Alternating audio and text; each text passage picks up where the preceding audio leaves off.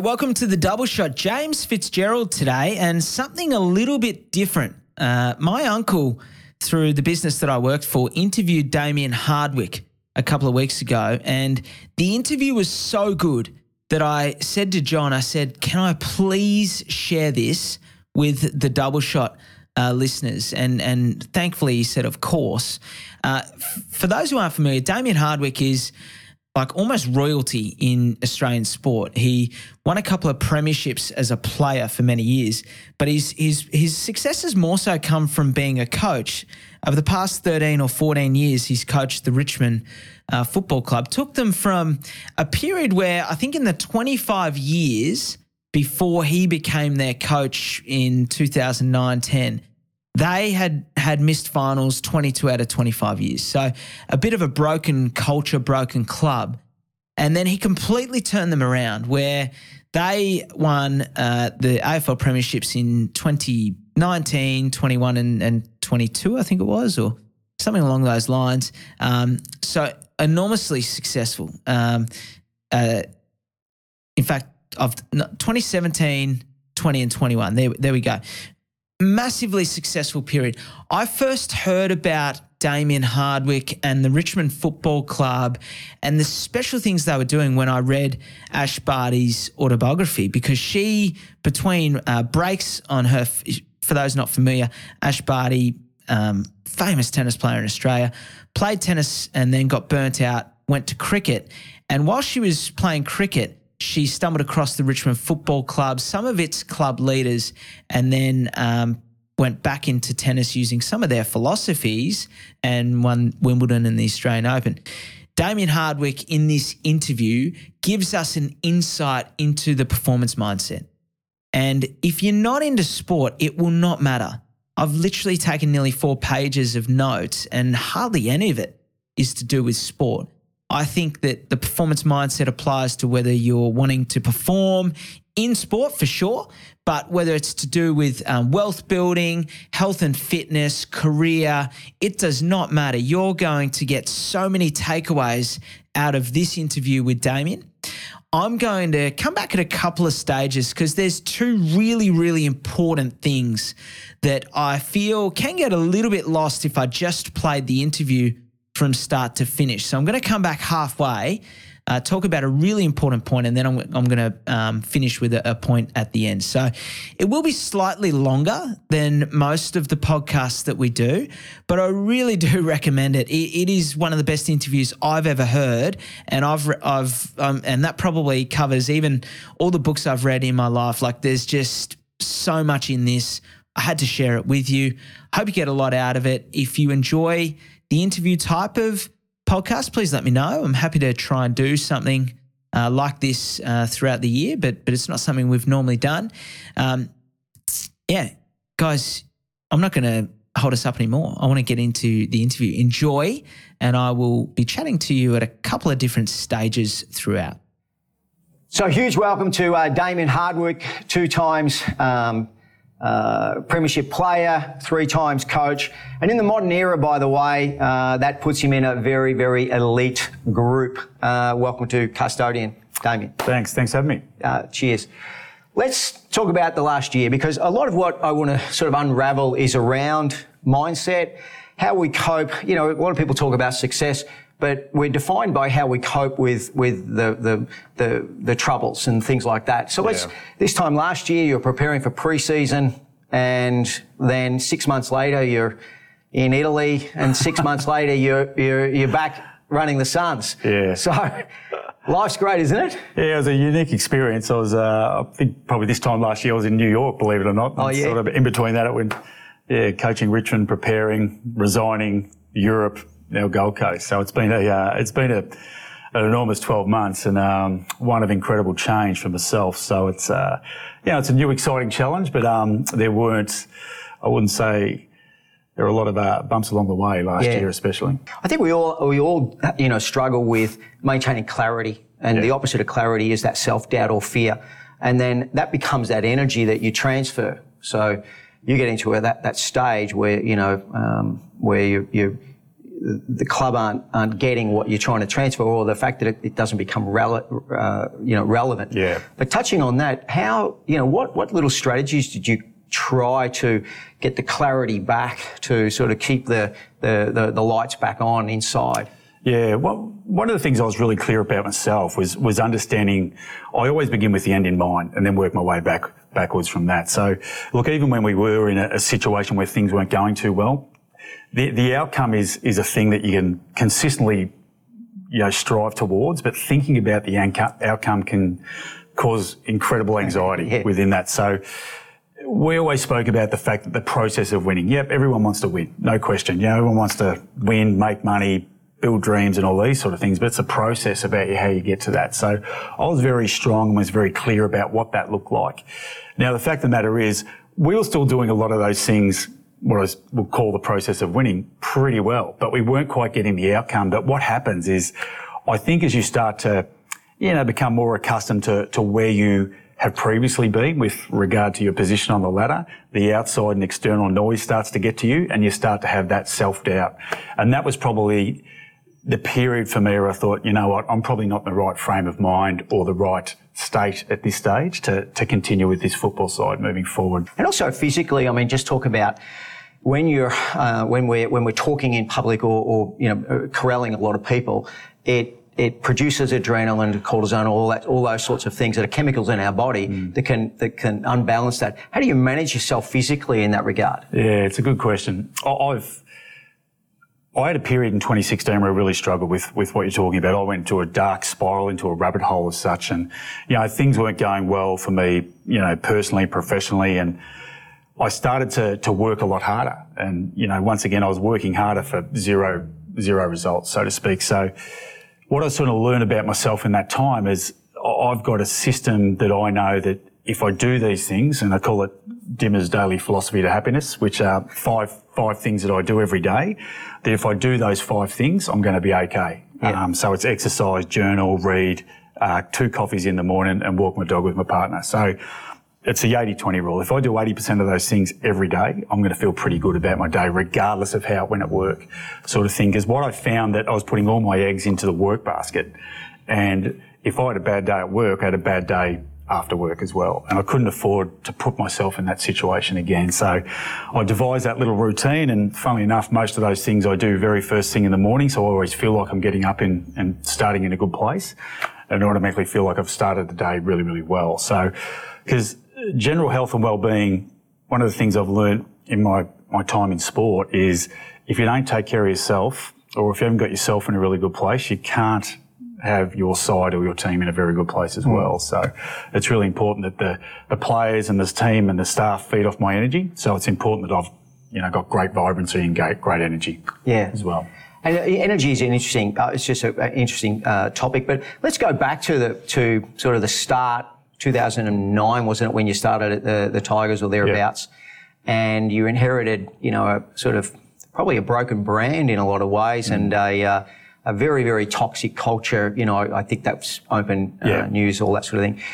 And then take us through to 2016, where I think they had a review at that stage as to whether they were going to keep you or extend or whatever the case at a time when you're going through a dark period. Yeah. And then 2017, you win the grand final. So it obviously came close to the wire. But what happened in that 7 years? How did you change as a person? What did you need to learn?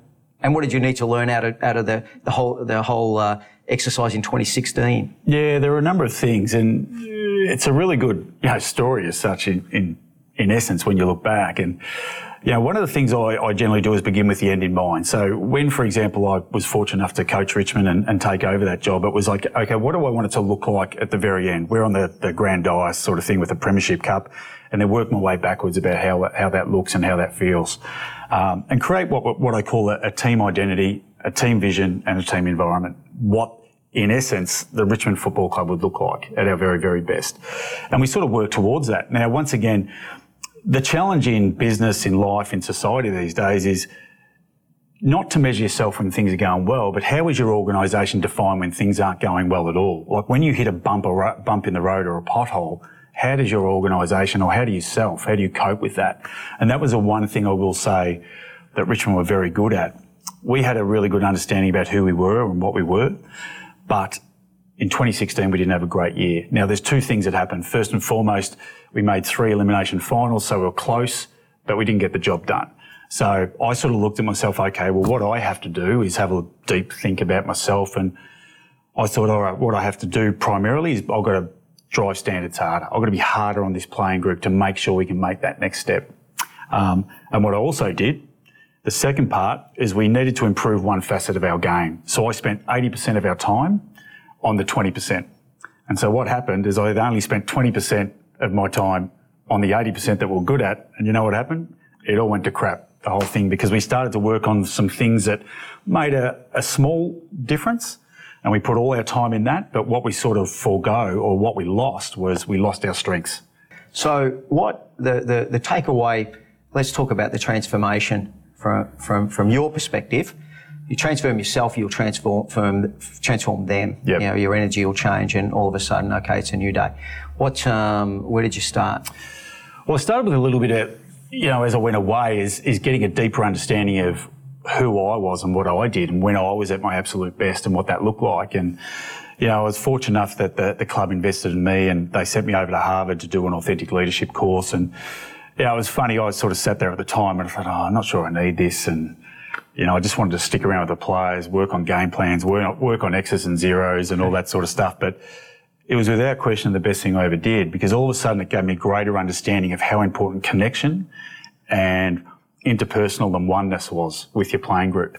So I went away and I got a greater, deeper understanding of when I was at my very best and what that looked like and how I coached at my very best. And then I went back and I thought, okay, well, how can I implement what I just learnt into my playing group? And, we were very fortunate. We sort of stumbled across this Triple H philosophy, hero, hardship and highlight, which every player sort of spoke through, and it brought about a sense of oneness, because the person out the front who told their story about their 3 things, the hero, hardship, highlight, was really important. But what stemmed from that is not necessarily listening to that person's story, but then when they went around the water cooler, then speaking to the person and asking more questions. And so it developed this sense of connection that became stronger and stronger and stronger. And one of the best things I learned was you can be connected on the field, but if your team and if your unit's connected off the field, that's when better things will happen. You'll get so far, I reckon, on the field, but if your connection piece is really, really strong off the field, you're going to have an incredible perforance boost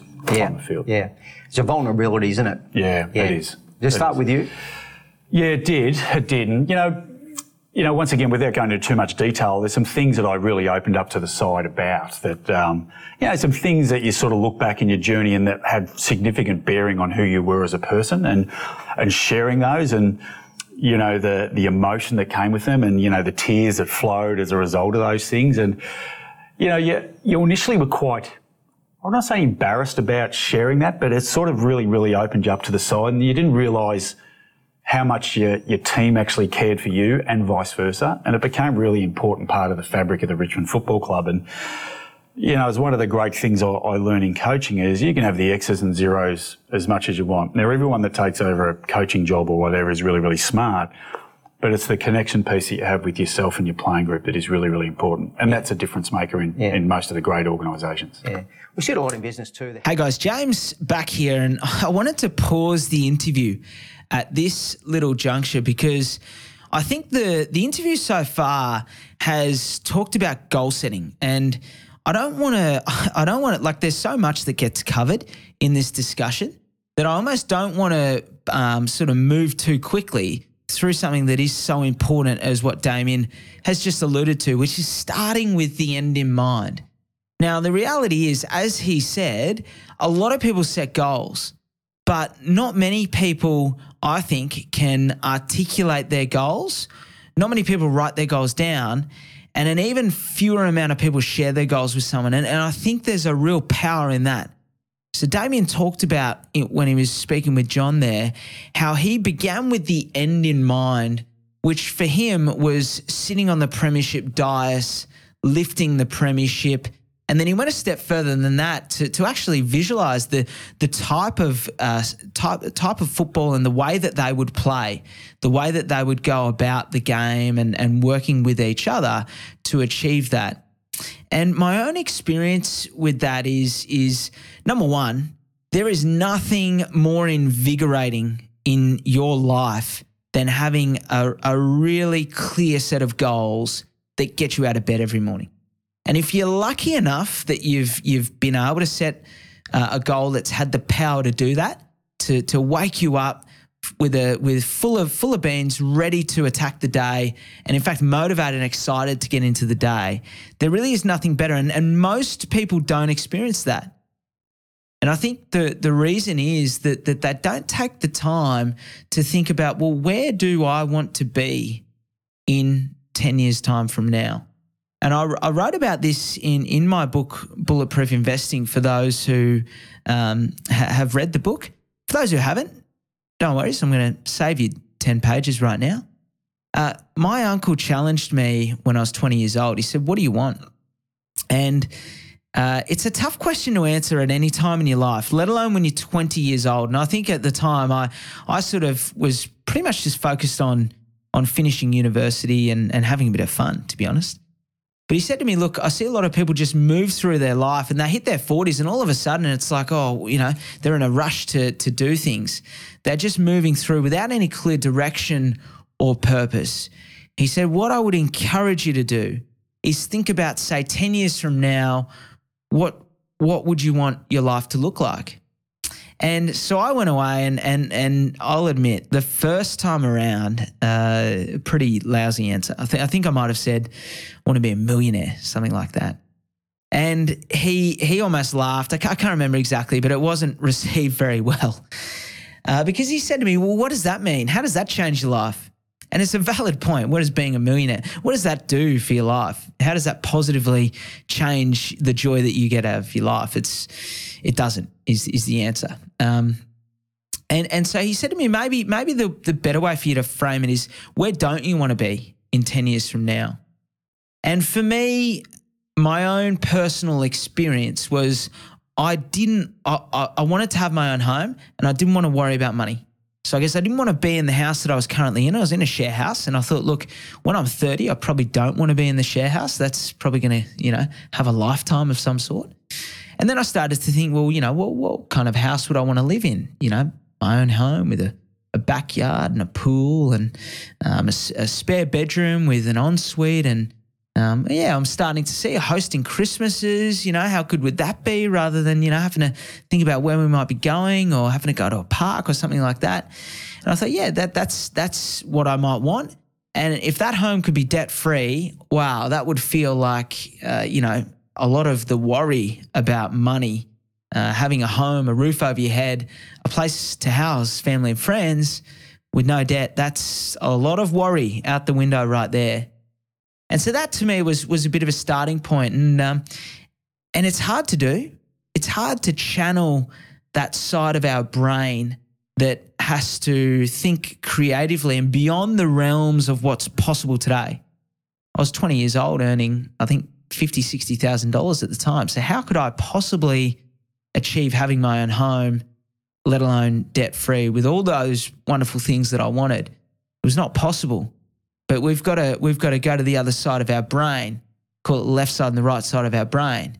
We've got to channel the side of our brain that is not inhibited by, where we are today and what we consider to be possible today.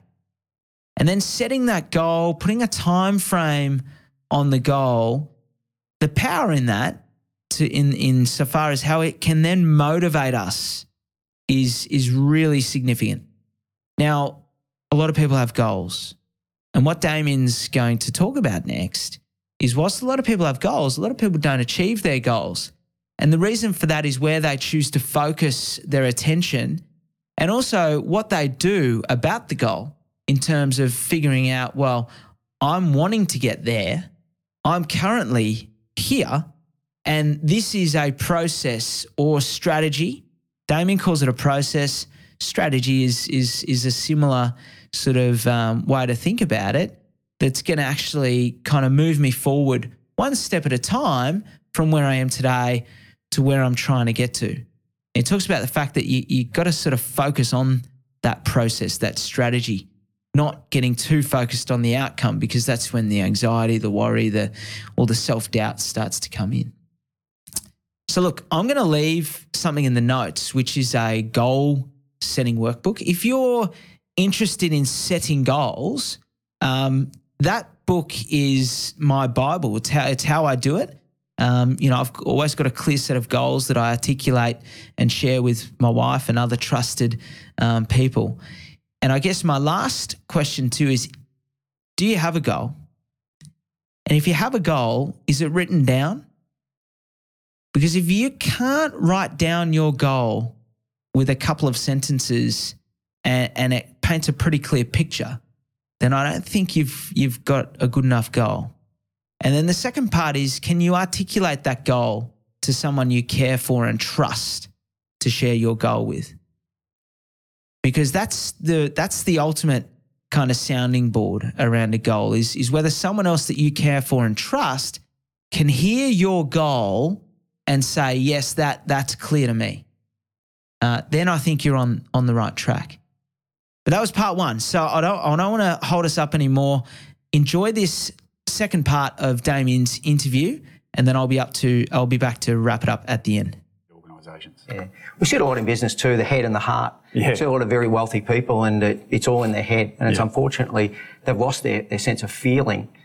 So they've lost any sense of vulnerability. And it's often said every spiritual practice, or every practice is a spiritual one. Running a football club is a spiritual practice. And spirituality, the key to that is to literally downplay the ego. Absolutely. And, you know, the downplaying the ego starts with you. I've got vulnerabilities, I've got weakness, I've got all of that sort of thing. And everybody starts to share, and everybody comes together. It's very, very powerful. And, you know, I've seen it in so many ways, and we practice it ourselves. Even with our clients, we talk about that. You know, being vulnerable is being real. It is, and it's funny.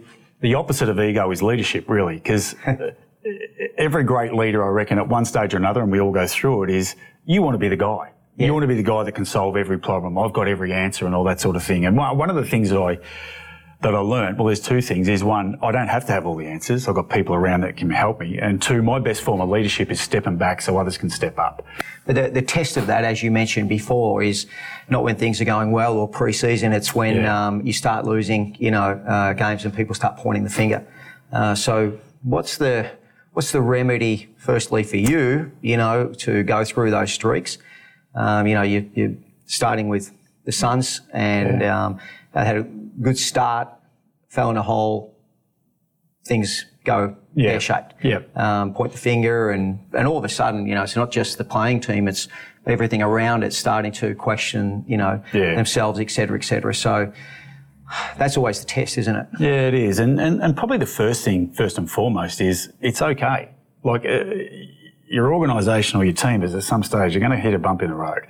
And acceptance of that is really, really important, because if you don't accept it, you don't get to move on. So we call it B game in theory. So it's the understanding about, listen, a loss is going to happen at somewhere along the line, and maybe two, maybe three. But at the end of the day, the cycle will come. If we just consistently understand, accept that it is going to happen, and then eventually move back to what we can control, not worry about what the scoreboard says, we'll eventually get the required result and back into the process of winning. Because it's really important the players understand that loss and losses and mistakes are like a gift. The game plan, how relevant is that to, you'll come with your specific game plan, and you think this is the game plan that's going to, get us to the final goal. It might take years, but you think this is, and so you're punting that, the relevance of that, as we've seen it evolve, since 2008, 9, 10, et cetera, et cetera. What's the game plan? What do you think think's happening in that space? Yeah, well, it's the same as I said previously. It's beginning with the end in mind. What does it look like on the big stage? And then working your way back through the process about how the players can understand, how can we implement it, and then more importantly, how can we execute it on the biggest stage? And the challenge is, and I think the strength of it is understanding the fact that it's not going to work all the time. But if you sit there and you consistently do things, you'll get better and better. You look at, most successful teams in, world sport or businesses in general, everyone knows what they do. They just do it better than everyone else. And that's our challenge. And most of those things are born on the fundamentals of the game. And it's like the fundamentals of life. We call them chop wood, carry water. The better sides or the better you are, the more consistently you win is basically off of those fundamentals. And that's the thing we consistently challenge our players with.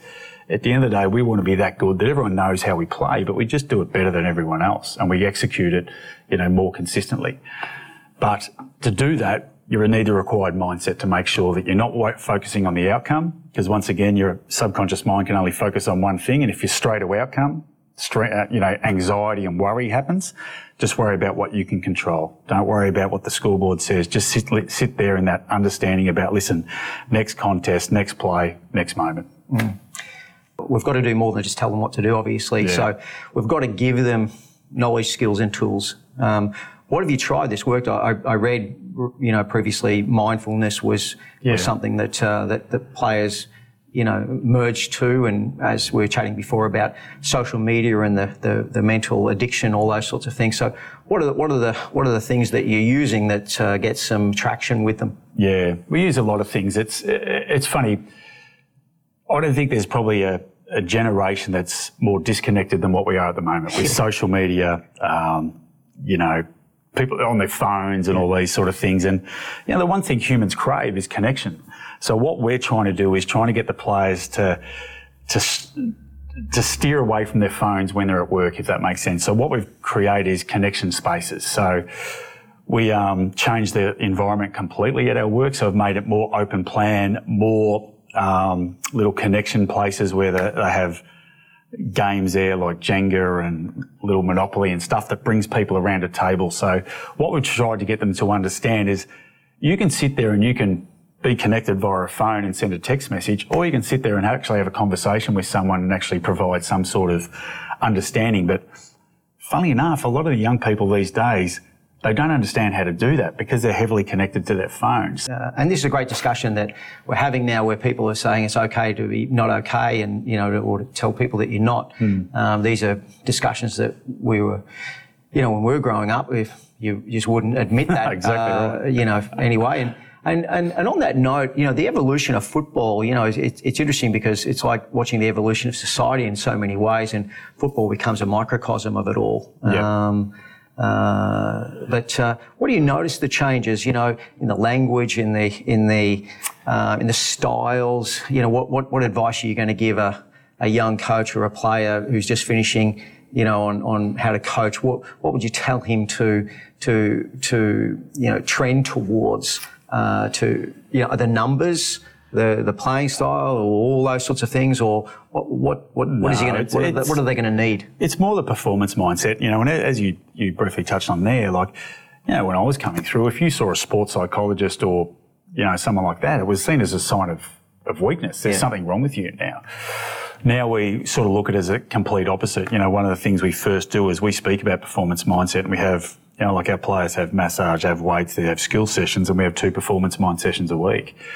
Because the fact of the matter is, everyone always says, the game's 90% from the heads up. But back in our day, we didn't train our mindset at all. And so that's one of the big things. You got punched in the head. Yeah, exactly. That's right. Exactly. That was your performance mindset. The coach told you, now go and punch that guy in the head, because then he'll be out for the rest of the game. Exactly. But now for us, it's more about, your mind is so important, because if you get this right up here, your body's going to feel better. You're going to be clear of mind. You're going to be clear of thought. And you've got a great understanding about how to operate.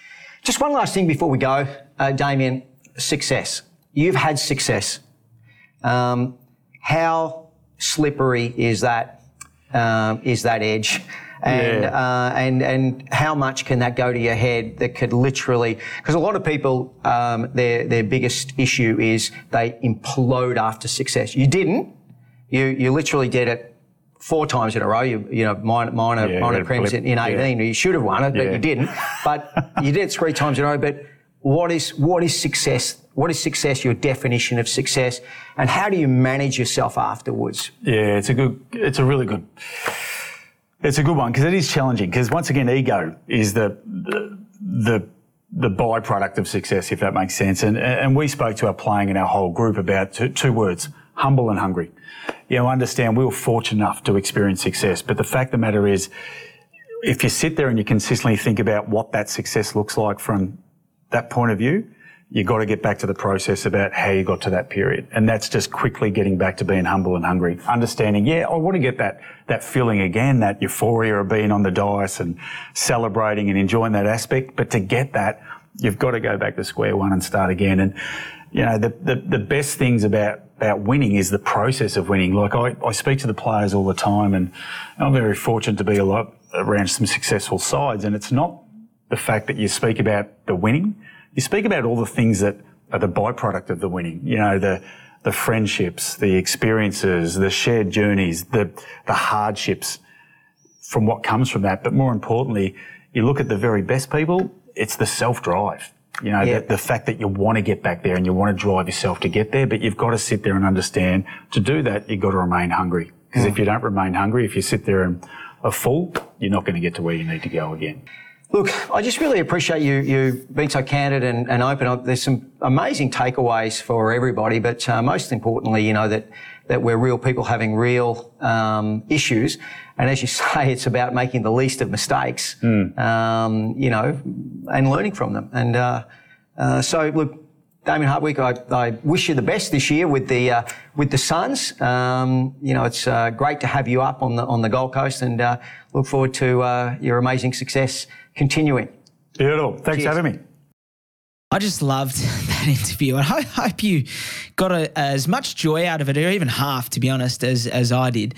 I took so many notes, and you know what? I read Ash Barty's autobiography, and she talks about a lot the fact that she spent a lot of time with the Richmond Football Club and Dustin Martin and Trent Cotchin and some of the leaders within that club between her stint playing cricket and then getting back into professional tennis, where she was ultimately able to win Wimbledon and the Australian Open. And her end in mind was always Wimbledon. It wasn't the Australian Open, it was Wimbledon. That was the championship that she wanted to win. And she very much was all about focusing on the process, spending enough time, visualising the end, be it, like Damien Hardwick talks about, being on the premiership dais, like Ash Barty would say, being on the stand, accepting the Wimbledon trophy at the most famous of stages in world tennis. But as Damien alludes to with, I just love chop wood, carry water, focusing on the process in terms of, right, well, what kind of game plan, what is it, what do we have to be doing in order to be playing the type of football that would get us to being on that stage with the Premiership Cup?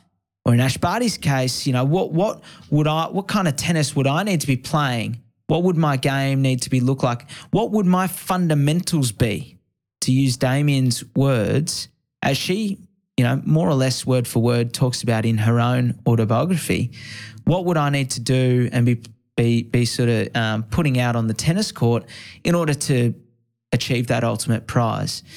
And I guess the application for me, because I'm most interested in the way that you can adapt this to investment and building personal wealth and financial freedom. And the chop wood, carry water for me is the habits and the fundamentals around an investment strategy. A strategy and a process are the same thing. And it's very true. There are really some fundamentals. And like Damien alluded to, everyone's got the goal of being on the premiership dais, of winning. Everyone wants to win.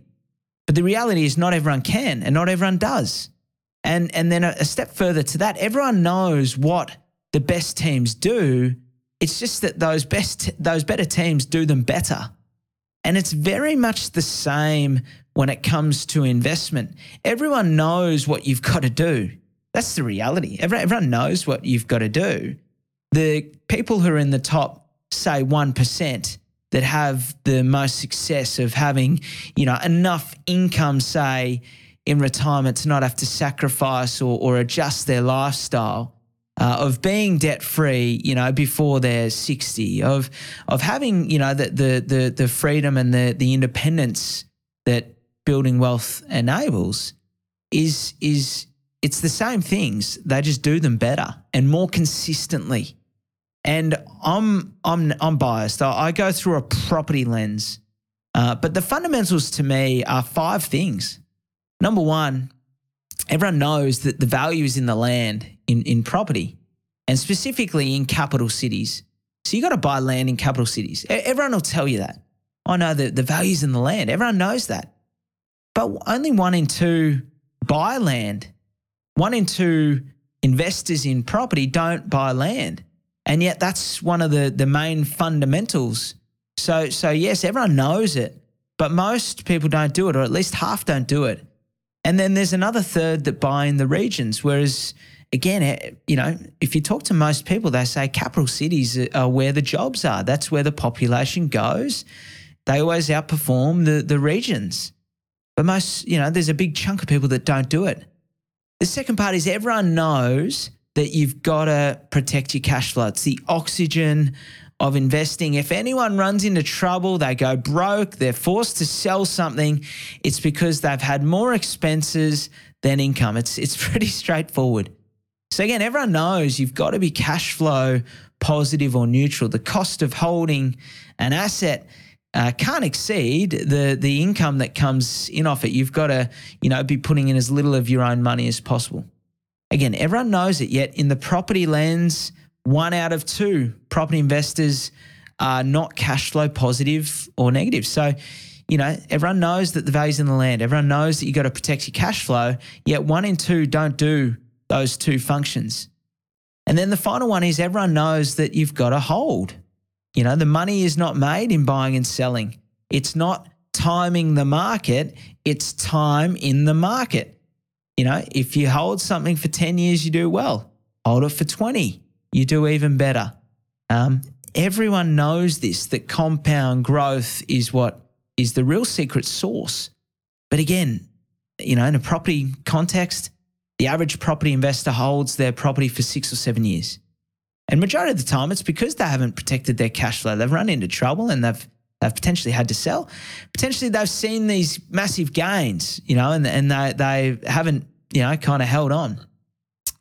And then, yes, that final thing is repetition. If you can own more than one, everyone again knows that the more you can sort of own, if you can get a portfolio of 3 or 4, buy one, as it grows in value, get another.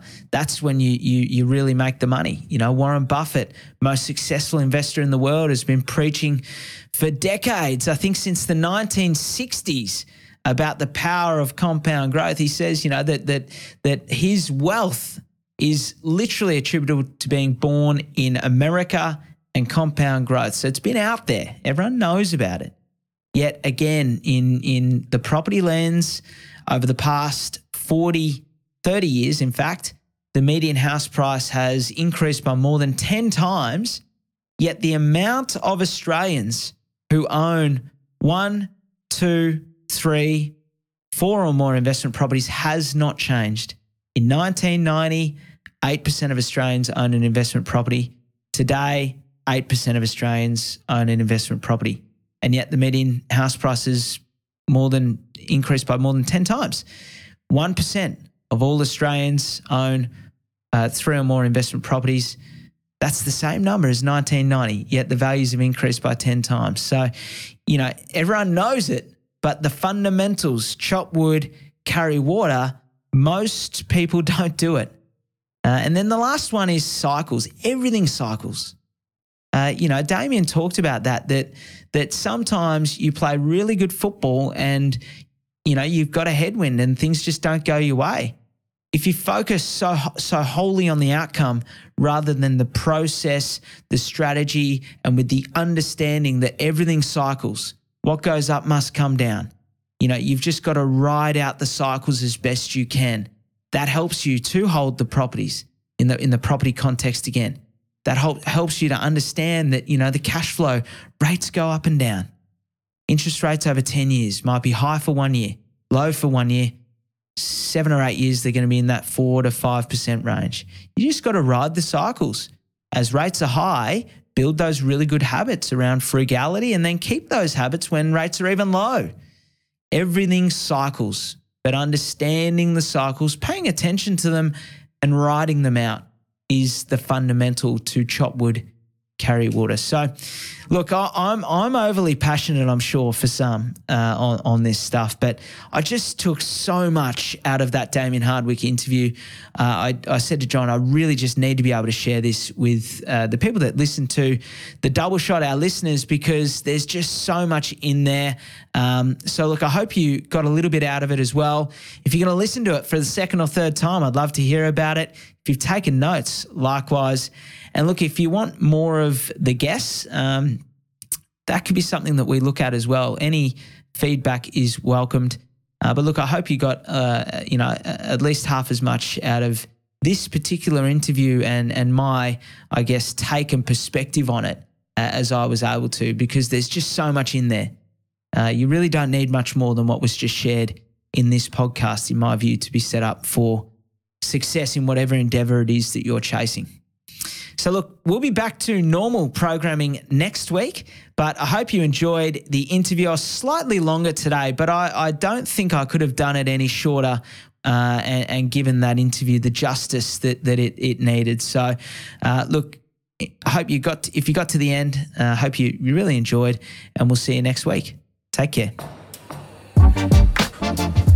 Thanks for listening to another episode of The Double Shot with your favourite cousins, Alex and James Fitzgerald. If you've got a burning question or something we absolutely need to talk about on the pod, please write to us. Both of our emails are in the show notes. For little real estate tidbits and a little bit of banter, okay, a lot of banter, you can follow us on the gram. Our handle is thedoubleshot.podcast. That, my friends, is thedoubleshot.podcast. Until next time, think of us when you sit back and sip your next double shot.